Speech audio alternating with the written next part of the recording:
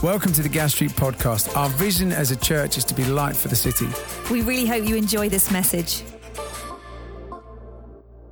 Hello. Hi, everyone. How are we doing this morning? Is everyone all right? We're doing good over here. Hi, everyone. I hope I don't turn my back to you too much. Are you all right? Good. So if you don't know me already, my name's Cookie, and like I think it was Mike or Trev said, I recently just finished the Gas Street Academy. Now, if this goes all right, then that's a great encouragement to go sign up. And if it doesn't, then I'm really sorry, Tebo, Hazel, Luke, everyone.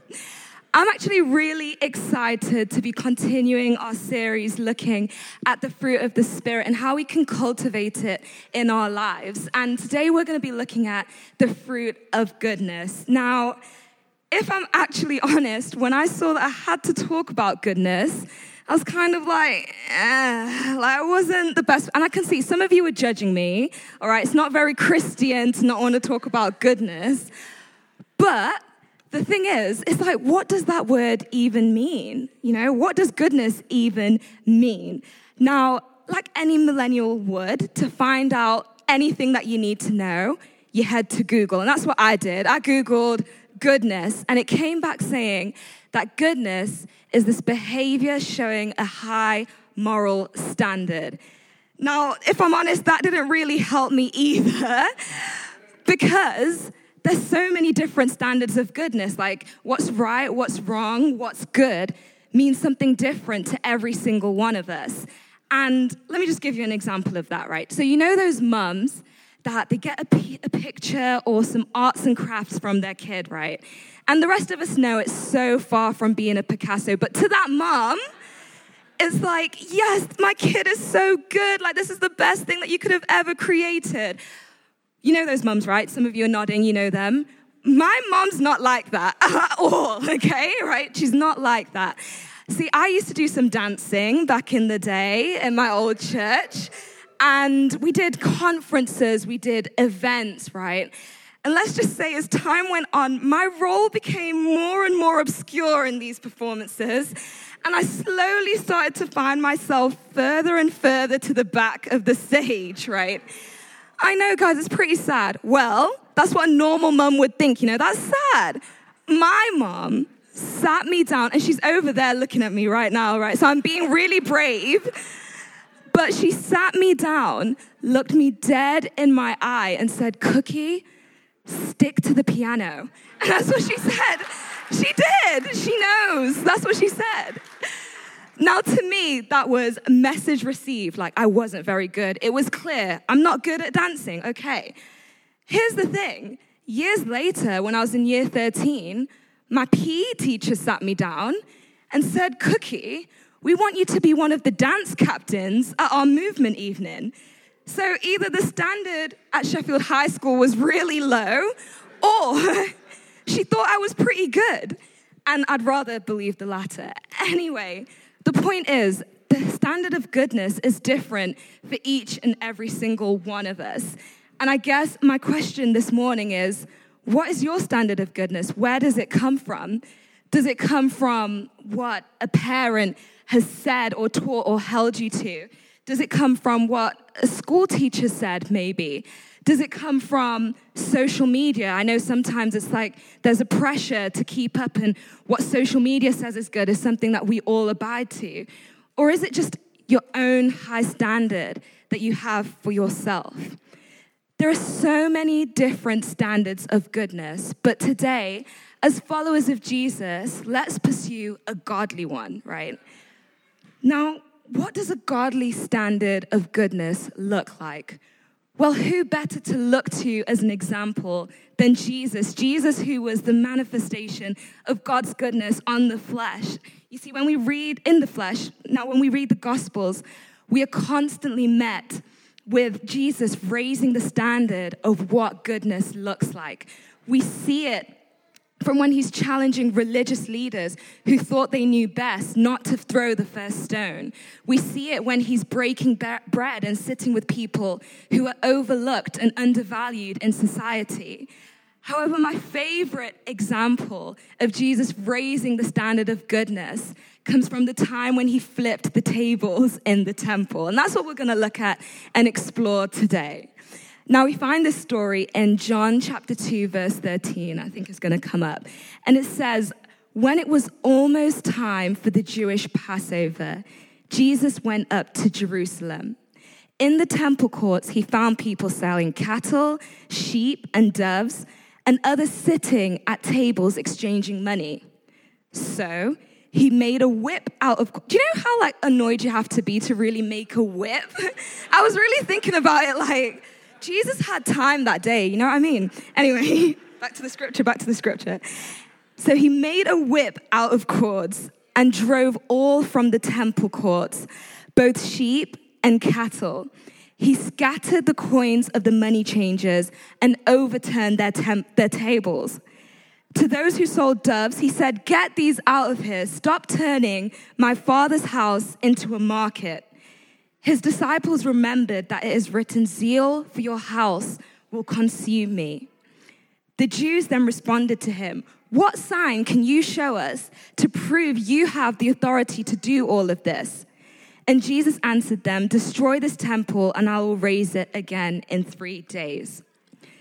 Now, clearly in this scripture, Jesus isn't happy. He is not feeling the vibe of what is going on in this temple. But I had to ask myself, why not? Was it that deep to make a whip and whip everyone out of there? These people in the temple, when you look at it just on the surface of it, right? They weren't selling merch or illegal drugs or anything. They were selling cattle, sheep, and doves for pilgrims that had traveled from far and wide. They couldn't keep and bring all the animals with them to come into the temple at Passover. So they were selling these animals for them. And as for the money exchangers, there were so many different people from everywhere, and they were exchanging the money into this one standard currency that could be used in the temple. So if the activity in the temple, on the face of it, looked good, then why did Jesus think that it was bad?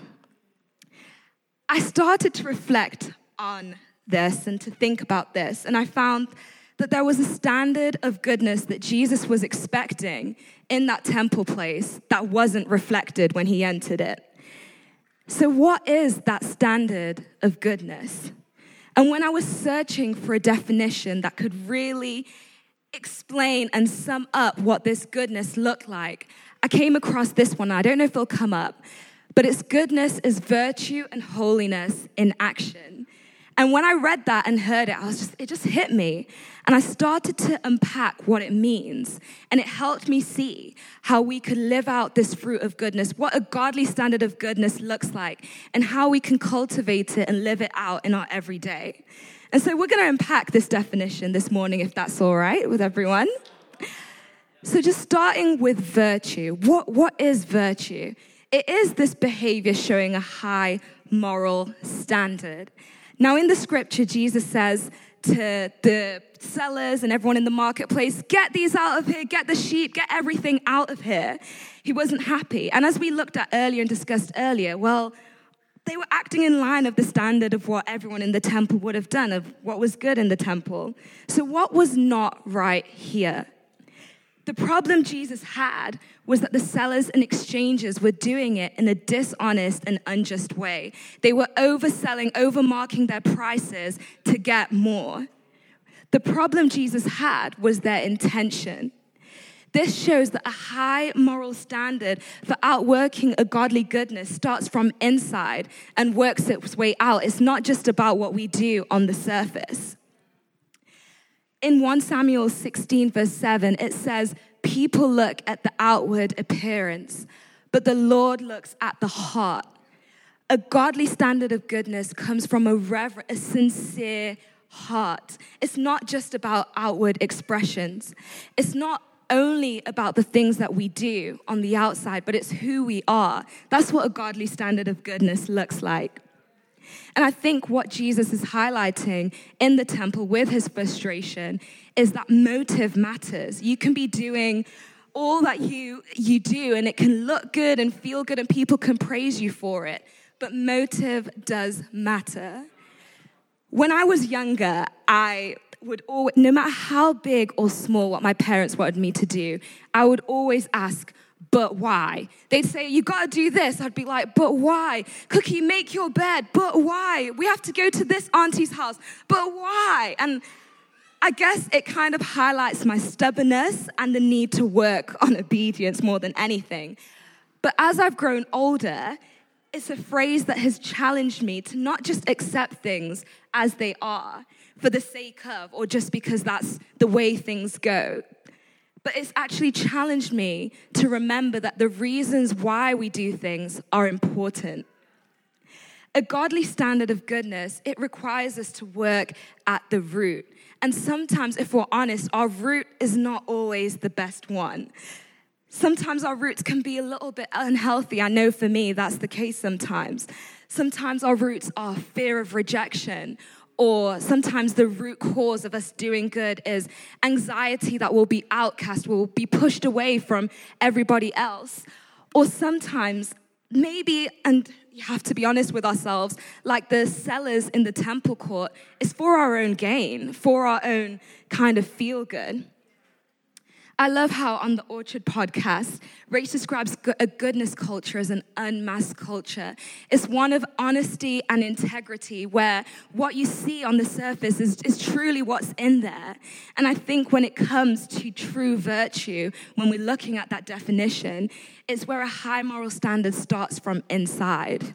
I think that's what true virtue looks like, where everything that in us overflows outwards, not the other way around. Now, moving on to the second element of this definition, holiness and holiness. After Jesus turned the temple upside down, the Jews then responded to him, "What sign can you show us to prove you have the authority to come in here and do all that you've done?"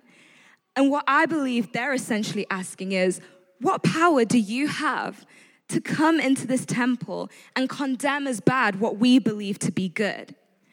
Well, Jesus carried the authority of God. I found this quote. It says, divine good is part of the character of God. Therefore, divine good is unattainable apart from association with the character of God. A godly standard of goodness is about connection to God's holiness. That's what it's about. It's about connection to his holiness and not our own power or not our own strength. And it's this that distinguishes a godly standard of goodness from what the world thinks goodness is. It's connection to God's holiness that changes goodness from being this passive and polite thing to a powerful force that can shift atmospheres and change environments. Now, we see definitely a lack of goodness in our world. We see it in how people are being treated. We see it in what the kind of things that are slowly becoming acceptable. We see it in greed. We see it in corruption.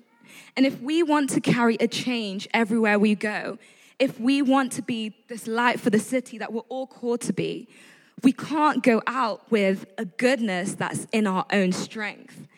We can't. A godly standard of goodness requires a deeper power than just our own will and our own strength. We need God's holiness to partner with us, work with us, and outwork through us. That's what we need. We need connection to him. Connection to God's holiness gives us the access to a power that can shift environments, change worldviews, change habits, and allow us to see a goodness that is transformative and long-lasting. And we can't do that out of our own strength, not at all.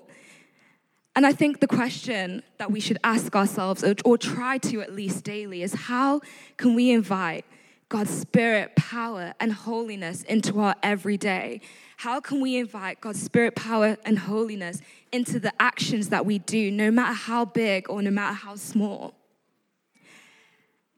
The last part of this definition that we're going to look at is action.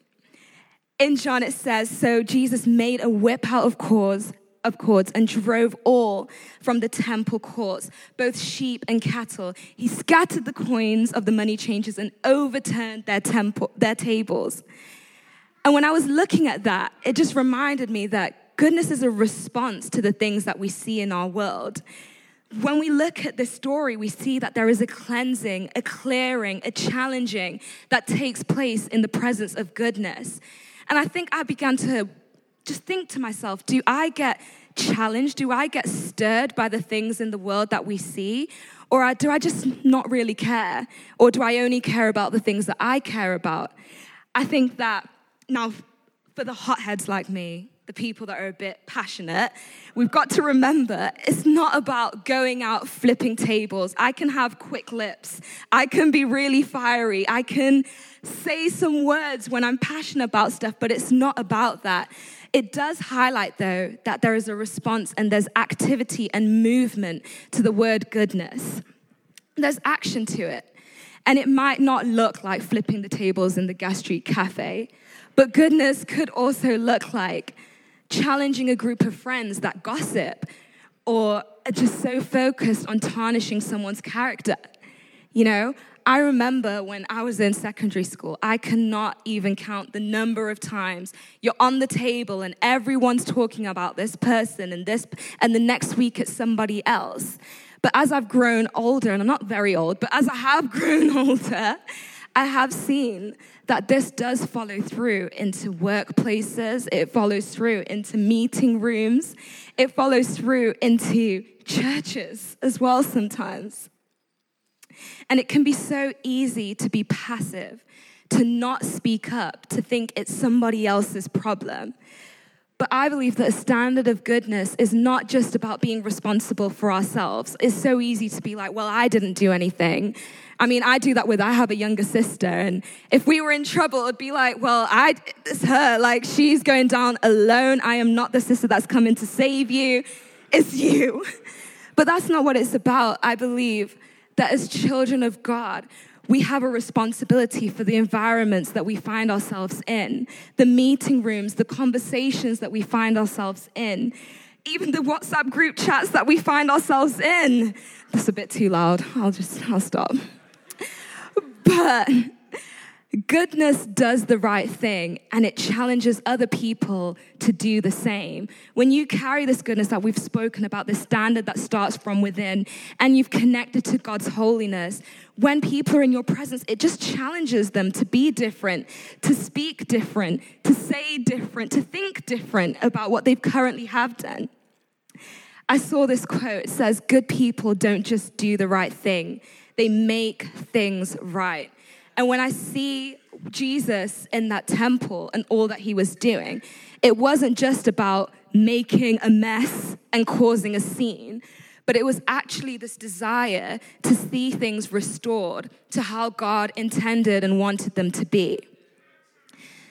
And so I had to challenge myself, what things can I do and what things can we do to reset the environments around us to a standard of goodness that God would be happy with, you know? Whether that looks like, challenging people to when, they're saying the wrong thing, whether that looks like walking away and being apart and showing that, no, actually, I'm not okay with this, whether it looks like actually going and standing next to someone who's been outcast and actually holding them and being there for them and actually standing with them.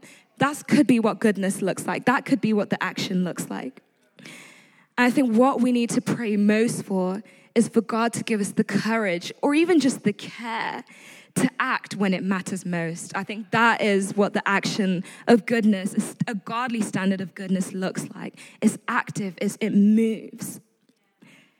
Now, could you imagine what our world would look like if we all lived out this standard of goodness, one that is virtue and holiness in action moving, where it was the standard of goodness that underpinned everything that we do, whether it's in church. I know it's so easy to put on a smile and then you get home and it's World War III. It happens in our house all the time. I'm exposing a lot, but it's truth. It is the truth. I can see my dad, he's like, but It's a standard of goodness, a godly standard of goodness underpins everything. It's about what I'm like at home, what I'm like with my family, with my sister. It's what I'm the same in church. I'm the same in my workplace. I think it's challenging us to be consistent. Now, if we did live out this godly standard of goodness, we'd be able to see a relieving of fear maybe by us wanting to be generous, our action looking like being generous when people are struggling for provision. Or it could look like providing hope by actually praying with someone when they need it instead of, I'll pray for you, and forgetting and moving on. It could look like that. Or it could be coming out of our comfort zones, out of our cliques, and connecting with people that we've never done before or we never would do unless it was for being intentional. It also could look like not being afraid of the mundane. I've learned that, like the small things, because we know that connection to God's holiness means that He can move and work through anything, and anything, no matter how small or how big. If we all sought this standard of goodness, we would see a goodness that purifies everything that it comes into contact with. Just by walking into a room and connected to God's holiness, we'd see a purifying of everything that it comes into contact with. We'd see a goodness that can heal a damaged and impure world. We'd see a goodness that moves through our nations, our cities, our neighbors, our house, wherever. We'd see a goodness that's moving. If each of us, every single one of us, lived out the standard of goodness, we'd see a church that is mobilized to be everything that it was called to be.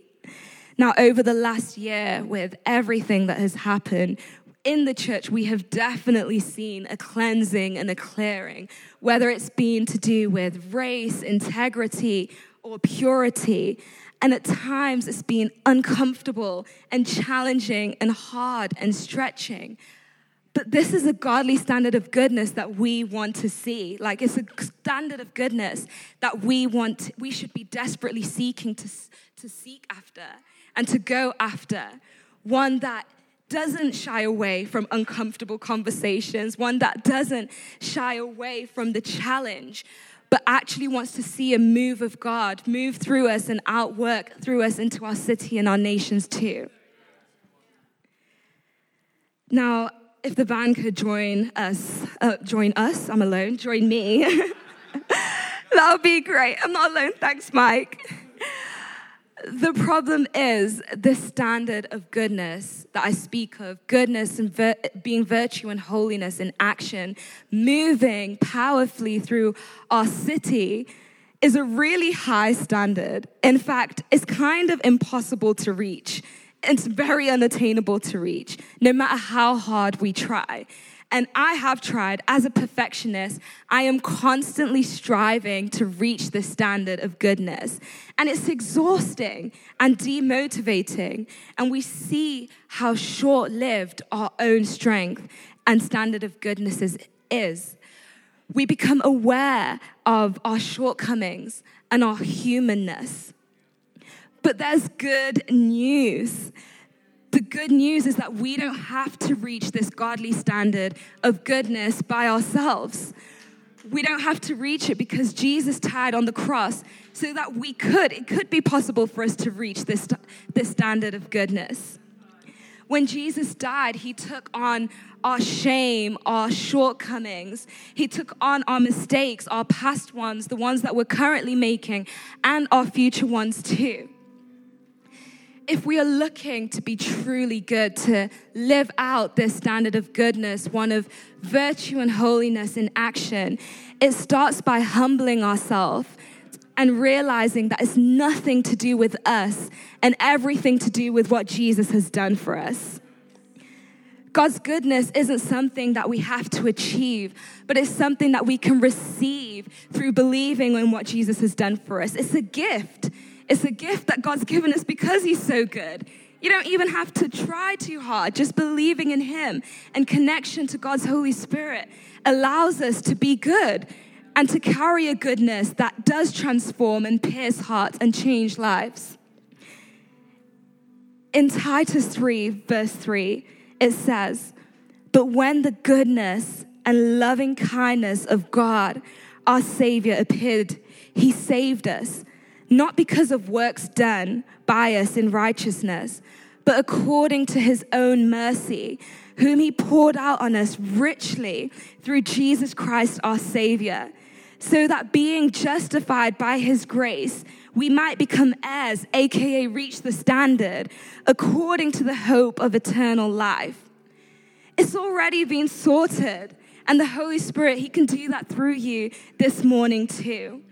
When we accept Jesus into our life, the Holy Spirit enables us to live out a godly standard of goodness, whether that's loving our neighbors as we love ourselves, or whether that's forgiving people when it's really, really hard to, or whether that's just being, like Tebo talked about last week, kind and compassionate. The Holy Spirit helps us to connect to God's holiness and purity, giving us the strength to pursue goodness, even when we don't feel like we can or we're good enough to.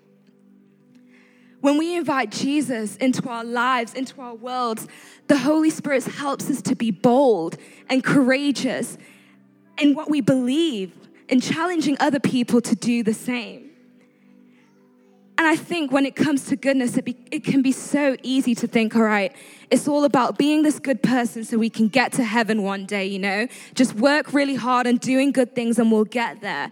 But when I was reading about goodness, I began to see it's about bringing heaven into us now. It's something that we can experience now. It's not about doing deeds that we have to work to get to some place later, but it's about seeing the goodness of God move now. Now, this is truth that should bring some relief, you know? It's a freedom. We don't have to work to achieve a standard. I don't know, like maybe you've come from a religion or an upbringing where you have to really work to get somewhere, work to be good. Or maybe you've done things, you know, that aren't very good and they haunt you and they followed you and they make you feel like, I could never live out the standard of goodness that is expected of me. Or maybe things have happened to you that have just made you struggle to believe that you could ever be good. And you've carried that a feeling of, I'm not good enough because of X, because of this. Maybe that's what stopped you from believing, I couldn't reach this standard. Like, that's cool, like virtue, holiness, okay, whatever. But this has happened to me, and I don't believe that I can be good. But Jesus died so that it could be possible to be. He died so that we didn't have to work for it.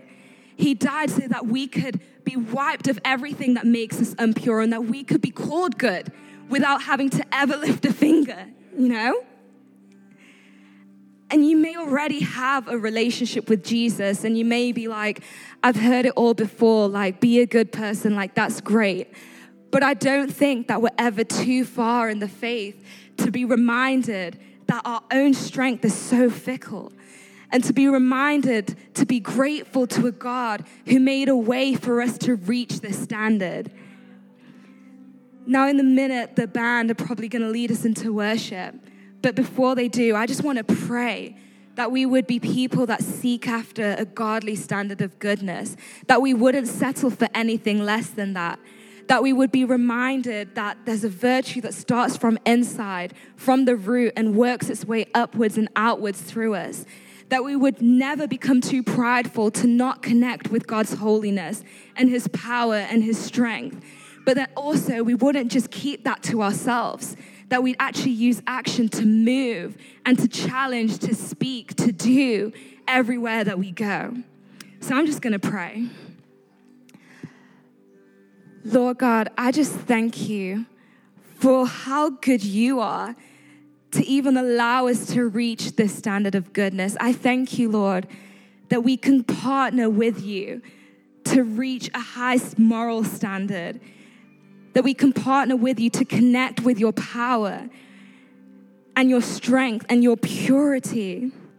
Lord, I thank you that you partner with us to move, that you move through us everywhere that we go. And Lord, I just pray for people that don't feel like they could ever attain this standard, that they'd have a revelation of your goodness, God, and what you've done for them. That they would know, Lord, that it's everything to do with what you took up on the cross. That all the shame, all the condemnation, everything they've carried for years, maybe it could be conversations, words that people have spoken over you that have stopped you from believing that you could ever be good. I just want you to know today that God calls you good, that he died for you so that you could reach that standard. And so, Lord, I just pray that people would have a fresh revelation of that today, God. And we thank you, Lord. I just pray that we would also, each and every one of us, just be continuously grateful for what you've done, God. That we would be reminded to always look to you and to always have gratitude for what you did on the cross that has enabled us to reach the standard of goodness, that we could live it out and see it everywhere that we go. In Jesus' name, amen. Thanks for listening. To hear more messages like this one, make sure you subscribe so you don't miss out. If you want to find out more, visit our website, gasstreet.org, or follow us on Instagram at Gas Street Church.